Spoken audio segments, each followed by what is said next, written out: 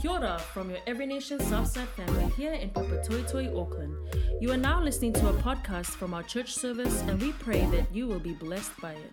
For more information, please visit our Facebook page or feel free to contact our church office. In these past weeks, I've really been challenged by the word, and I hope you have as well, especially for the beginning of the year.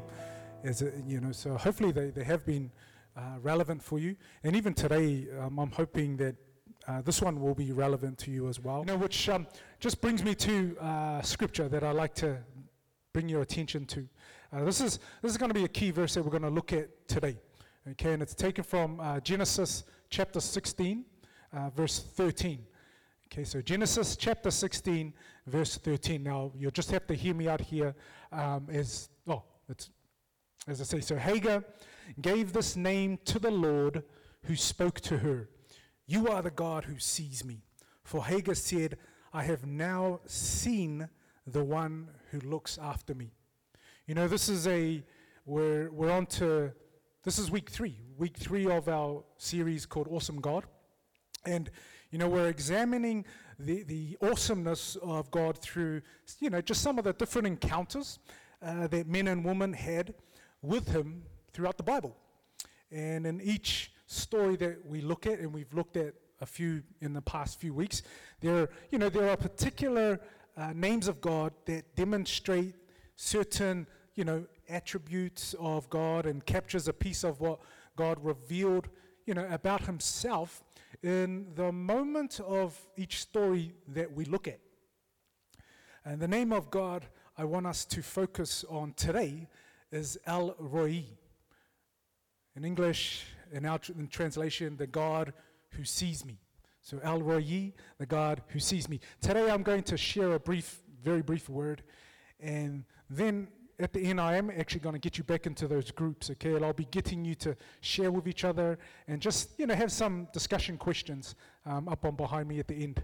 Our aim to do church this way is just to, create some discussion amongst each other rather than just hearing this one voice for once, okay?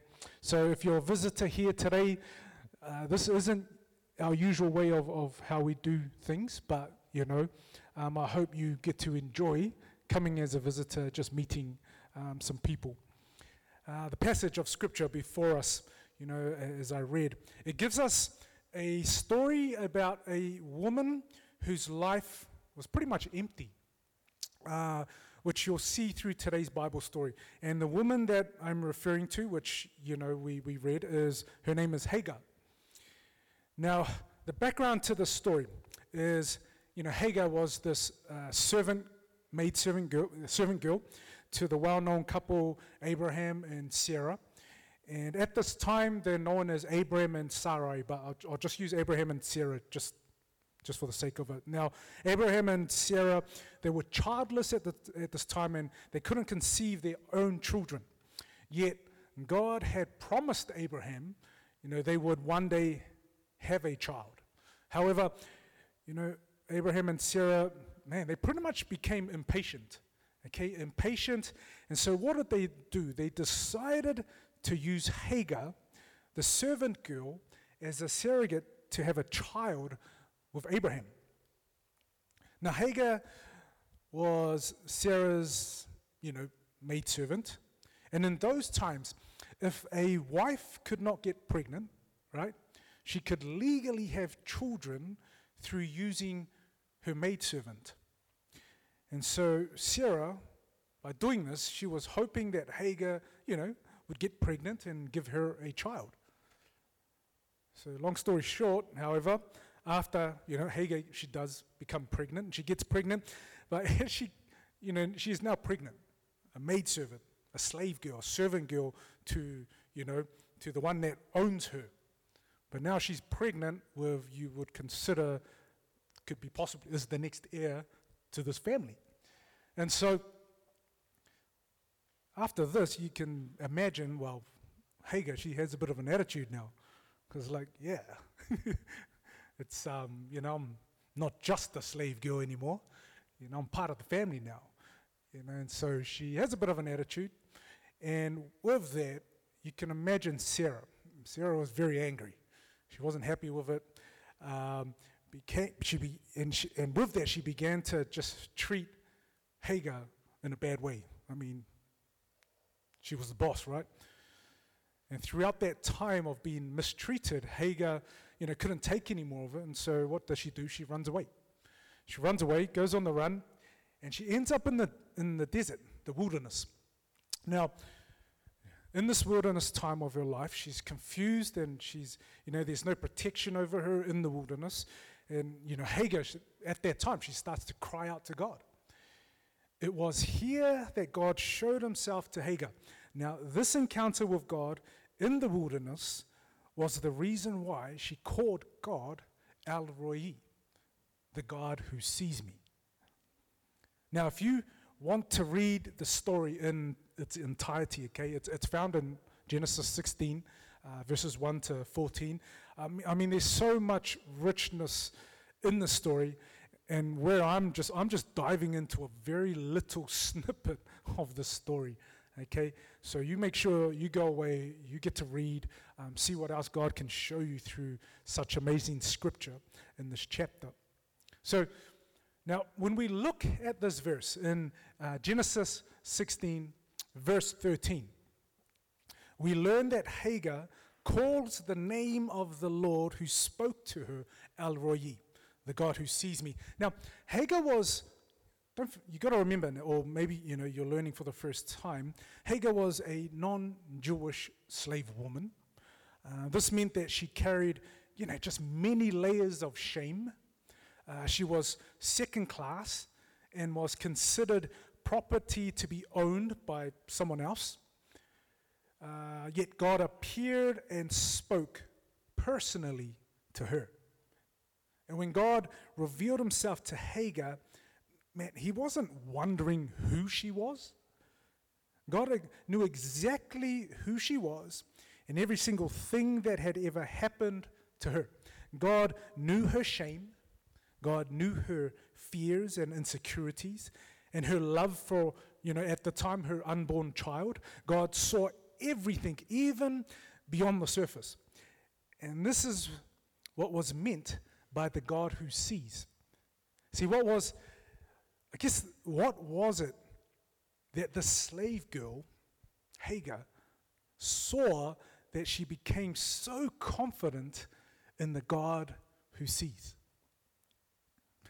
See, some of you, when I think of that little term, the God who sees, okay, I don't know about you, but, when I think of it that way, it sounds a bit, scary or just weird, having Jesus watching me 24/7. Look at this image. Would you have this frame in your living room? Some of you are laughing. Actually, we do have that in our living room. That's what, hey man, I'm just saying, it's all good. But when I see those words right there, Jesus is watching, that's what I see when I see that picture, if I would walk down my hallway at the house. And, I don't know, would you have this framed and put in your living room with a sentence like this written on it? Yeah, for me, I don't think so. But to be honest, what is it like? What is it like to live under, the gaze of a loving Heavenly Father? Truly. There are so many verses that can teach us about the God who sees. A couple of verses, Psalms 33. This is what it says. From heaven the Lord looks down and sees all mankind. From his dwelling place he watches all who live on earth. He forms the hearts of all and considers everything they do. Wow. Let me say that El Roi, the God who sees, does not mean that God just sits there in heaven, right, just watching, like us when we sit in front of a screen watching a movie. God goes further than that. God sees and he acts on what he sees. He jumps in and he gets involved. Another verse, very short verse here, Matthew 6:6. It says, "Your Father who sees what is done in secret will reward you." What will God reward us with? Well, He rewards us with His presence and pleasure. Do you realize that Hagar found God's presence and pleasure during an incredibly hard time of your life? Yes, yet finally, turning to God while in the wilderness time of your life, right? Maybe hitting rock bottom, who knows? God intervened. And what does she realize? She realized that her heavenly Father was always there watching her. El Roi, the God who sees me. And this next part, this last part of this verse, of our key verse, Hagar, she says this, "I have now seen the one who looks after me." Hagar described God as the one who looks after me. God did not just see her and know her. He took care of her needs. He revealed himself to her and spoke to her. He was compassionate and loving all through the hardships, of her life. Although she was not one of the people of God. She wasn't one of the Jews. But if you read about her life, the Bible tells how God extended His promise to her and her descendants and promised just to look after her. Not only does God see and know you from the inside out, but He acts. He acts on your behalf with the deepest compassion, the deepest tenderness and love. How have you experienced God's presence and pleasure in your life? My two sons, Maya and Joey, they just actually started school this past week. And for you that all know, we've homeschooled, almost our whole life with them. And they've gone to high school now. They started high school.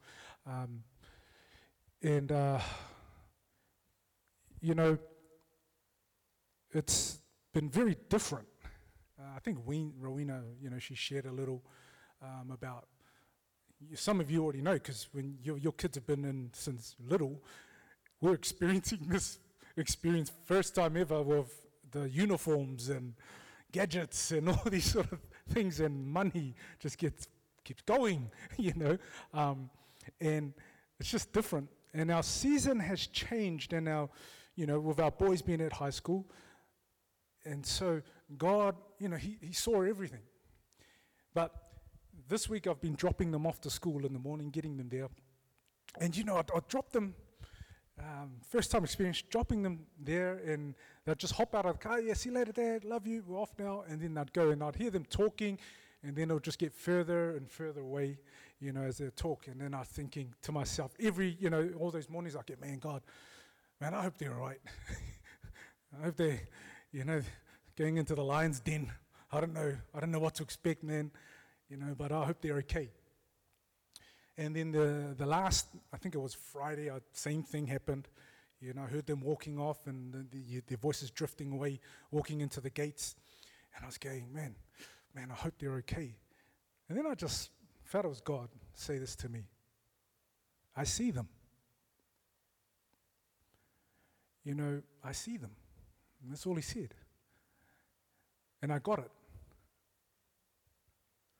And I don't know if you're a parent and you experience that kind of feeling, and it has been for me for the very sort of first time of doing it this way with my boys. But when I felt God say, I see them, it was in that moment that I was reminded of being in God's presence and how much pleasure it brought me to trust Him because He sees.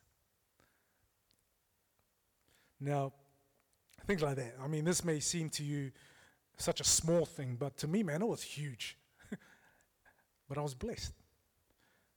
But I've had other moments where my wilderness walking might have been similar to some of you in here. I've had times of financial strain and pressure. You know, bills are due, and you just don't have enough money. You know, that always feels like a never-ending walk in the wilderness, right? I've felt the weight of having to make big life decisions to shape a way for my family, like many of you. And sometimes making those decisions have felt, so uncertain, but you just step out in faith and you just trust the God who sees me. I've had sleepless nights worrying about things that are just out of my control. The strain and the pressure it brings on you, when you have moments like this. Even thinking and just praying for friends and family, that don't have a relationship with Christ, always hoping that they will one day, like Hagar, who had it rough, but like her, eventually find a relationship in the Heavenly Father like she did. I have now seen the one who looks after me. So, as I end here, I'm going to ask you one question, okay? Or two questions, actually. And I'd love for you to just go back into your groups that you're sitting around to just discuss this question with each other. Go ahead and hopefully you'll be able to share what's on your heart as well. But this is the first part of the question. Have you ever been in a wilderness situation where you felt God was far away? And if so, I want you to share amongst your group, okay? Share how you felt at the time. Be honest if you can. Be appropriate, please, in your sharing. And where are you with that wilderness situation today, okay? I mean, has it passed where you can say God saw you through that time? And if so, then the next part is, how did God show himself to be the El Roi for the situation? Okay? So, two questions. So, have you ever been in a wilderness situation where you felt God was so far away? Some of you can quickly think right now, yeah, like yesterday, or yep, about a month ago, or a year ago. And how did God show himself strong? Okay, how did he show himself strong to be the El Roi for that situation? Okay, and if it hasn't passed, you might be in that wilderness situation today, right now, and that's okay. So many times we, as Christians, think we have to represent ourselves as strong and mighty, but we are also human, and I'm happy to be sitting around humans and not aliens that are faking it and pretending to be stormtroopers and trying to do all the same stuff. Going off course here. But if it hasn't, maybe it's a time like this that God wants to, speak so you can hear. And just like when Hagar finally heard God's voice and realized God was always there in her midst, and with that revelation, man, she was able to say, "You are the God who sees me. I had now seen the one who looks after me." Isn't that great? How about you just break up into those groups? We'll just play a little bit of music.